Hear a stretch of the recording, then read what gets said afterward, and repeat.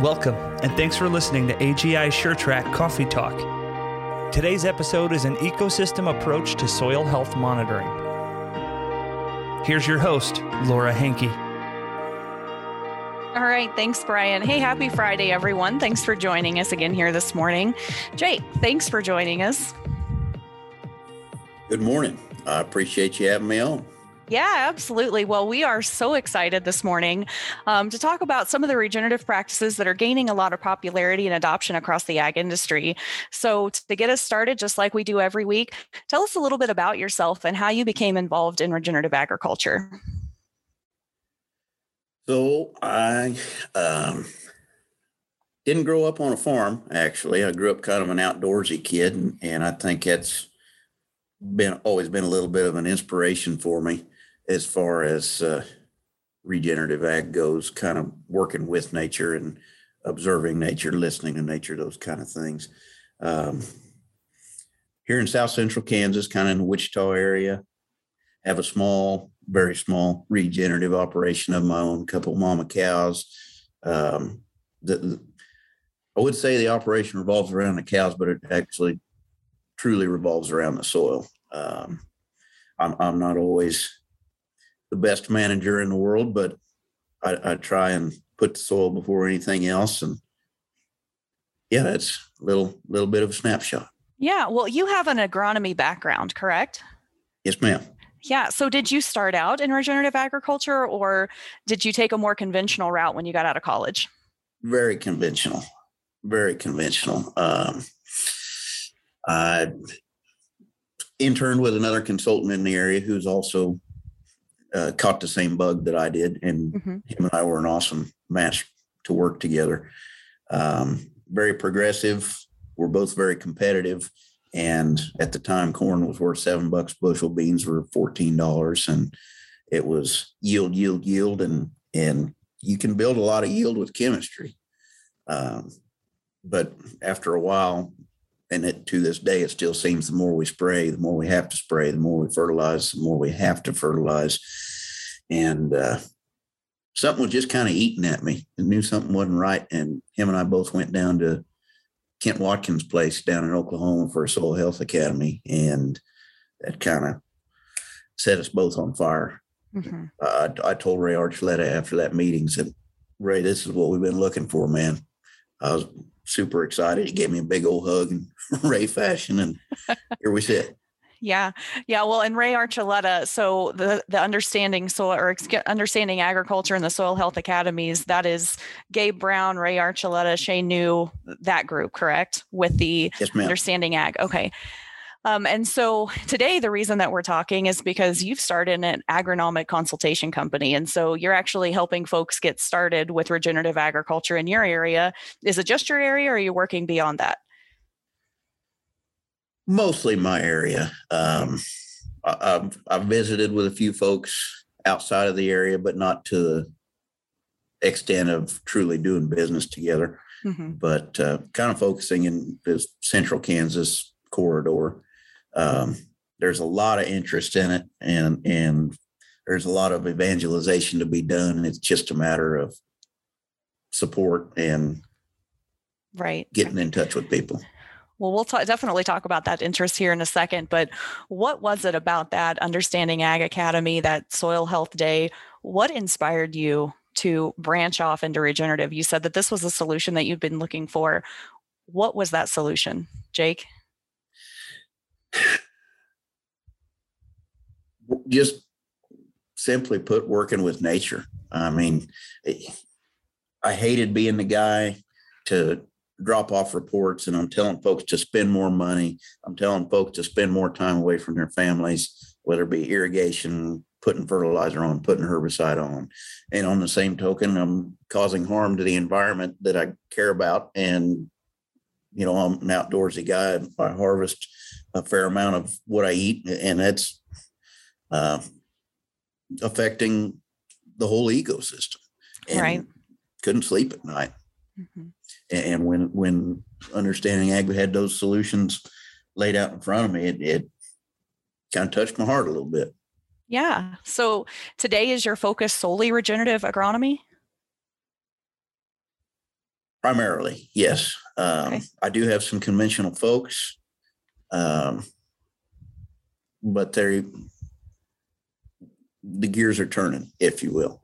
Right. And I mean, people are all across the spectrum as far as where they're at on their journey. Regenerative agronomy is the main focus. It's also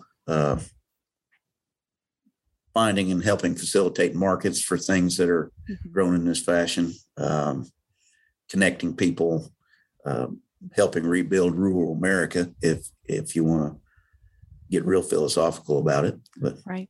You know, we've had a few regenerative agriculture conversations here on Coffee Talk. And, you know, primarily that's because I'm really passionate about it. And the reason that I'm so passionate about it is because it's not an all or nothing approach. You know, you can still incorporate some spray. It's not a label. It's not a set of prescriptive methods. It's principles that you follow. And for me, that's what's worked. So why don't you help our audience out a little bit and explain what regenerative agriculture is and what the agronomy side of that looks like, Jake?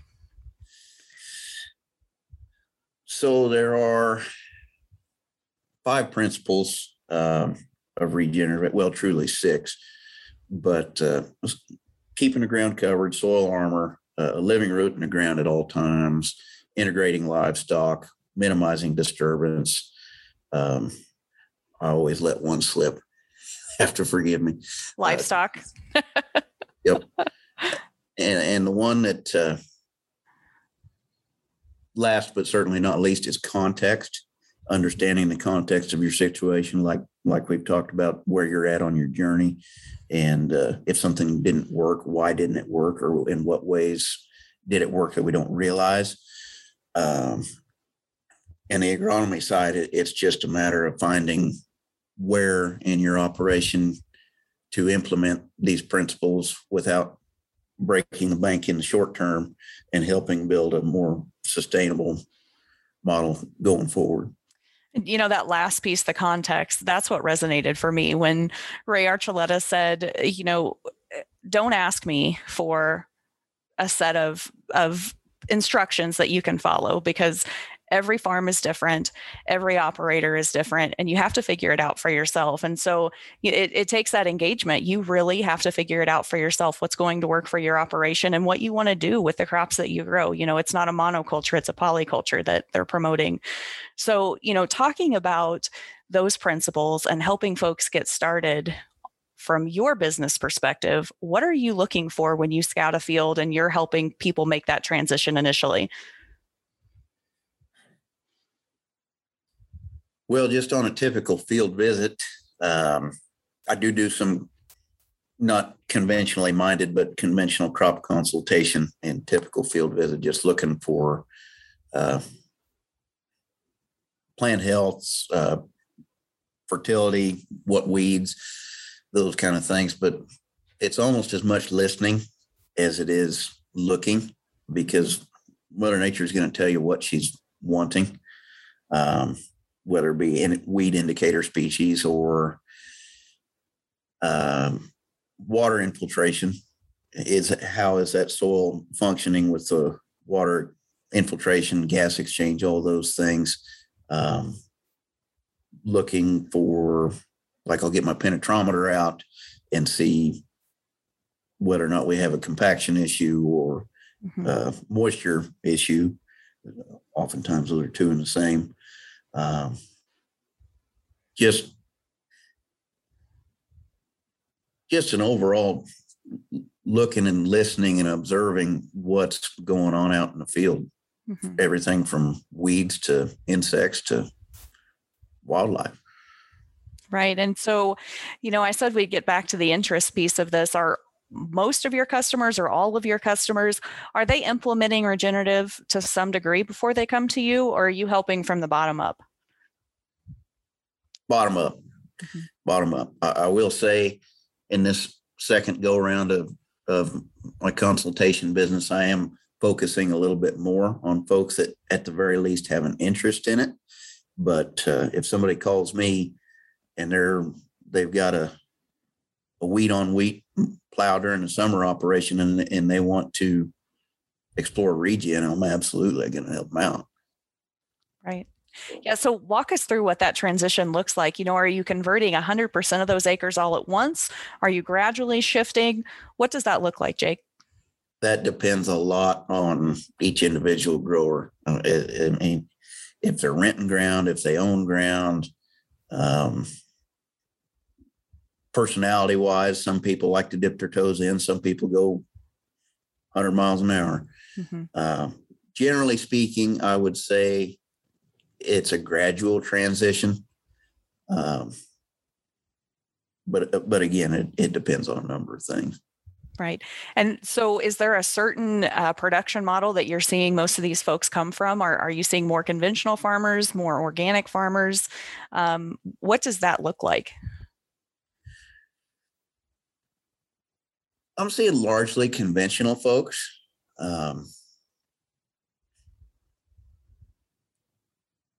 Primarily conventional folks that they've heard about or seen the benefits of regen and they just don't know where to start, or so many folks just need a little bit of support or somebody in their pocket they can call up and say, hey, I don't know if it's going to work and it's going to be okay. If it doesn't work, we've got X, Y, Z to recoup in the future. Yeah. So you're the support system as well. You're the one on the other end of the phone. I try to be where I can. There you go. So let's talk about cover crops a little bit. I've heard cover crops jokingly referred to as the gateway to regenerative agriculture. So talk about, is that where you're seeing a lot of the interest come from initially, is folks reaching out and wanting to know more about cover crops? Yes. Okay. Yes. And so I know that you've been experimenting with a lot of different species, a lot of different mixes. Talk a little bit about that, Jake. Is this a one species application that you're helping folks with, or are you helping them to incorporate several different mixes in their cocktail? Again, it depends on the personality and their interest level, and their rent versus own situation. I typically try and push for at least 3 species in a blend. But rye ahead of soybeans, that's a pretty simple and easy one to get started. Most folks have heard of that and don't have quite as much hesitation to give that a try, though I am trying to make it a point to be more encouraging to at least throw some vetch and turnips or radishes or something in there. Right. And why are you pushing for that 3 species minimum? Biodiversity, above ground and below ground. And also nutrient cycling is a big reason for that.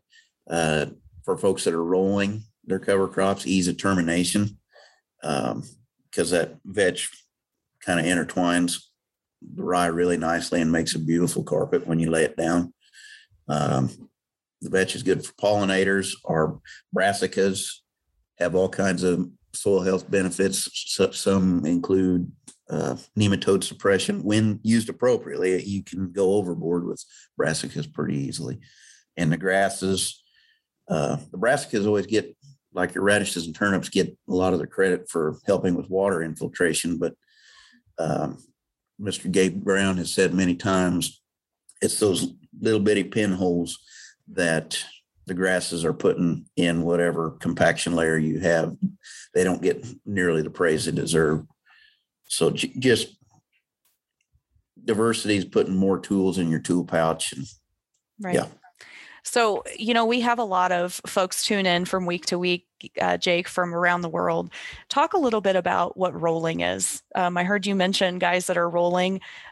What is that, and how does that impact regenerative agriculture? So using a roller crimper to terminate their cover crops is something that's gained popularity really quickly in my part of the world and across the country and the world, I'm sure. It cuts down on a herbicide pass. You do have to do it at a particular time. Like if you were just rolling straight rye, you need to do that when it's flowering. Mm-hmm. But it cuts down on a herbicide pass. it gets that residue on the ground to where it can start cycling nutrients more quickly. It does a better job of insulating that soil from sunshine, from moisture evaporation, all those kind of things as well. Right. And so when you roll a crop, you're planting directly into that cover on the ground, correct? Yes, ma'am. Mm-hmm. All right. So let's talk about cash crop, because that's the name of the game, right? We have to have something to sell at the end of the year. How does a cash crop rotation influence the cover crop mix that you recommend to these guys? Oh, a number of different ways. Really need to be conscientious of your carbon to nitrogen ratio, of your residue, and of also in your soil. And that's going to play a big role in how long that residue is going to stick around, how long you could potentially have those nutrients immobilized in that detritosphere, that residue layer. Mm-hmm. And it just depends on what your goals are. If you want it to break down more quickly, you get a lower carbon to nitrogen ratio blend of, say, oats and vetch or peas or something like that. But that's something I've kind of been experimenting with ahead of corn. If you're looking for weed suppression, you're going to go with a little bit grassier, higher carbon type blend, like say rye ahead of soybeans is very popular. It's worked very well for a lot of folks. Mm-hmm. Yeah, and that carbon to nitrogen ratio. They're integrating live.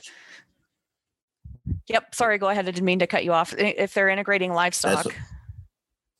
That plays a role in what we're selecting as well, as far as how long they're wanting to graze it, what kind of animals you have out there, and so on. But carbon to nitrogen ratio. Mm-hmm. Yeah. So carbon to nitrogen ratio, that's been something that has been talked about for, the last decade or so. And it's really gained a lot of popularity since regenerative agriculture has started to gain some popularity. Talk a little bit about that carbon to nitrogen ratio, Jake, and why that matters for soil health. So, like I say, it matters quite a bit as far as what your goals are. The nutrient cycling, the weed, how long you want that residue to stick around. Those are the big ones as far as the carbon and nitrogen ratio, and feeding the biology in the soil as well. I believe the ratio you want is a 24-1. Now, forgive me, what was the first part of your question there? Yeah. So I was just curious about why that carbon to nitrogen ratio was so important. And, you certainly answered that. Yeah. So, the conversation that we've been having here this morning is around regenerative agriculture, but really what it's around is soil health. That's what everything is going back to, is soil health. So, talk a little bit about what you're seeing soil health wise, as far as improvement from a lot of these folks who are implementing some regenerative agriculture practices. Where to start? Well, we had a microburst come through here about a month ago, and the amount of erosion from such hard pounding rains was unbelievable, even in relatively flat country. And now in those spots, our residual herbicide is breaking. And it's in spots where that soil was washed away. I mean, those pigweeds, crabgrass are very opportunistic critters. I had one client that's been doing pretty strict regen, kind of went full bore for about 4 years now. And he sowed his cover crop 2.5 weeks ago on a Tuesday. The neighboring field was planting double crop beans. Both fields were sitting fallow at the time. The neighboring field was planting double crop beans, and they couldn't finish planting until the following Tuesday. So keep water infiltration is a huge benefit. Field accessibility. I mean, that's 7 days of being able to be in the field. Right there at one point in the season. I'm seeing fields where we're raising 100 to 120 bushel dryland corn on 40 to 50 units of nitrogen by using the Haney test. I mean, that's cutting their fertility in half. Mm-hmm. Yeah. And what is the Haney test for anyone who may be listening who isn't familiar with it?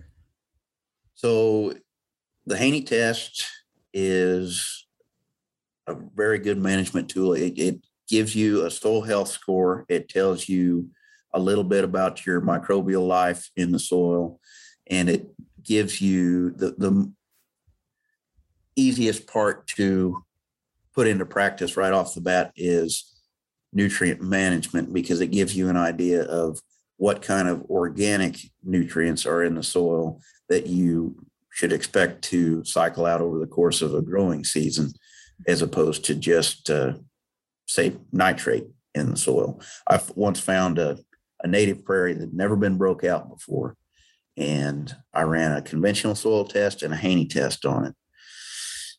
The conventional soil test showed 1.5 units of nitrogen out in the field, and the Haney soil test picked up 45 more units of N out there. Mm-hmm. And that's just a matter of cycling those. So it's looking at the microorganisms as well as the action. So it's a water-based test rather than a chemical test, correct? Yes, ma'am. And so it's actually looking at the life that's in the soil rather than just the mineral that's in the soil and the nutrients that are in the soil. That's right. Is that a correct? Okay, great. And so is that a starting point? So when you're helping somebody to transition, is the Haney test your first go-to? Not typically. Well, again, it depends on where this grower's at.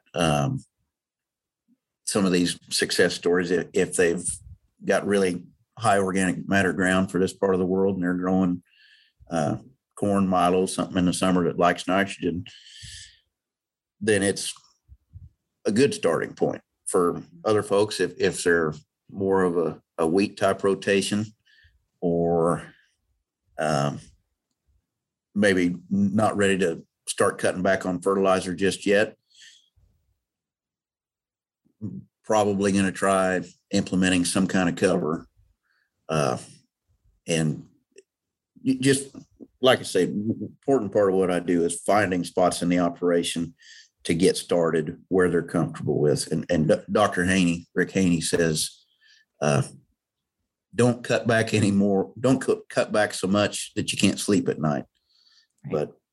But the recommendations I've received have always been, I dipped my toes in to start with too. And the next year went whole hog, and I still haven't been disappointed. Mm-hmm. So context. It's all about context.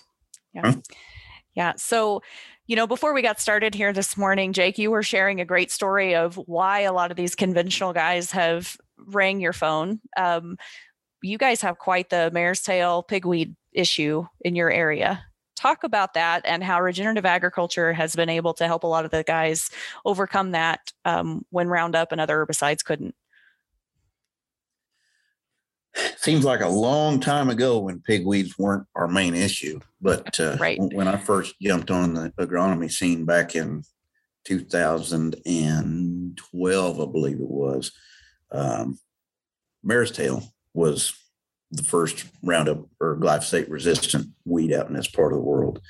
And it was a mess for a year or two, but mare's tail hates being crowded, and rye with its allelopathic effects, I mean, that took care of our issue. 2 years, 3 years down the road, those that were using rye covers in the wintertime didn't have mare's tail problems anymore. Yeah. So you were able to see not only it killed the rye, so it outcompeted it essentially. So it suppressed the rye, or excuse me, it suppressed the mare's tail, the rye did. And then you also had a cover to roll down into. And so they were getting the benefit of soil infiltration, armor on the soil, weed suppression. So, I mean, how do you go wrong doing that? and what does it cost what's it cost to plant an acre of rye, Jake? Not to put you on the spot here early on a Friday morning. No, that's fine. That's fine. It's about time for second breakfast. It's not early. It depends on the grower. I've heard folks tell me they can get it done for $8 to $10 an acre. They've got some avenue. They got seed very cheap. I've had some folks tell me 18 to 20. Okay. So, yeah. So it just matters where you're getting your seed, right? Yep. Yeah. And I expect you're helping with that as well. Where I can. A lot of folks have relationships with certain dealers or certain growers, and I'll help facilitate those if need be. But if they have a relationship with somebody and they're doing a good job, then well, great. That's fine by me. Jake, as we look at wrapping up here this morning, any final thoughts to share? I know that you're just a wealth of knowledge on all of this information. Anything that you want listeners to take away from our conversation here this morning? Well, I just encourage you to try new things. Don't be afraid to reach out to your neighbors, your friends, build some kind of community, let folks know what you're doing, share information with each other. I mean, one of the things I love most about Regen is everyone involved seems to be very supportive and very caring individuals. So if I would encourage you to be about those kind of things, I suppose. Yeah. Not to get all philosophical on you. No, and I think that I would certainly, share that same viewpoint. And when Travis Seavey joined us here a couple of weeks ago, I was telling you, Jake, that Kansas is starting a mentor program, for guys that have had great success, operations that have had great success with regenerative agriculture, helping other folks get started as well. So across the board, it's just a great community to learn from. So, well, thanks for joining us. We certainly appreciate it. And we hope that you enjoy your weekend, Jake. I appreciate you all having me on. Absolutely. Brian, I think we're ready to hand things back to you this morning. Thanks for joining us for AGI SureTrack Coffee Talk.